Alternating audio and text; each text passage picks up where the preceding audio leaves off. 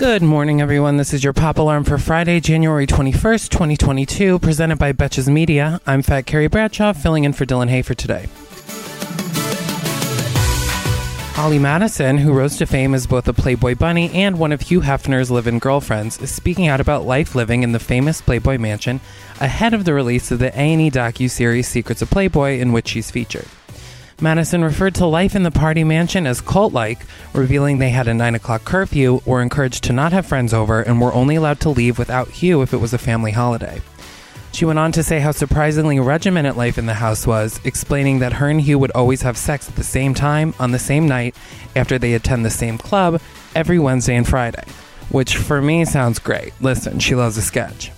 The Down the Rabbit Hole author added that when she first moved into the mansion, she'd kept her waitressing job as a safety blanket, but although she would only work one night a week, Hugh eventually got jealous and asked her to quit the job, offering her $1,000 a week as an allowance. Secrets of Playboy airs January 24th, although none of this really comes as a surprise to me. Like, what's the secret? Have you gone on a date with a guy named Caleb from Hinge recently? If so, you're going to want to really start paying attention here, babe. If you're an avid TikToker, chances are between videos of Kardashian lip syncs and people complaining about work anxiety, you've noticed the trending hashtag West Elm Caleb.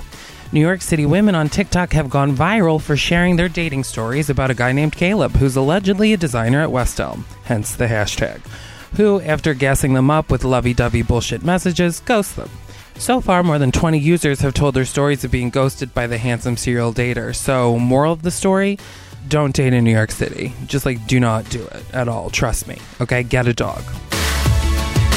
And finally, Khloe Kardashian is facing public scrutiny yet again, this time for selling her 3-year-old daughter's secondhand clothing online, including a $695 dress that wouldn't even fit me as a glove, a pair of $495 Fendi jeans that literally wouldn't fit over my foot if I tried, and naturally, a Balmain skirt for $495 as well that I could maybe, if I did my best, could use as a face towel. If I was Kardashian rich, you better believe I would not be wasting my time reselling old clothes. Just donate that shit and move on. Oh my God, Khloe, 2 of your sisters are billionaires. For more Pop Alarm, be sure to rate, review, and follow the show wherever you listen. And you can follow me on Instagram at Fat Carrie Bradshaw. Until next week, I'm Fat Carrie Bradshaw, and now, your pop culture.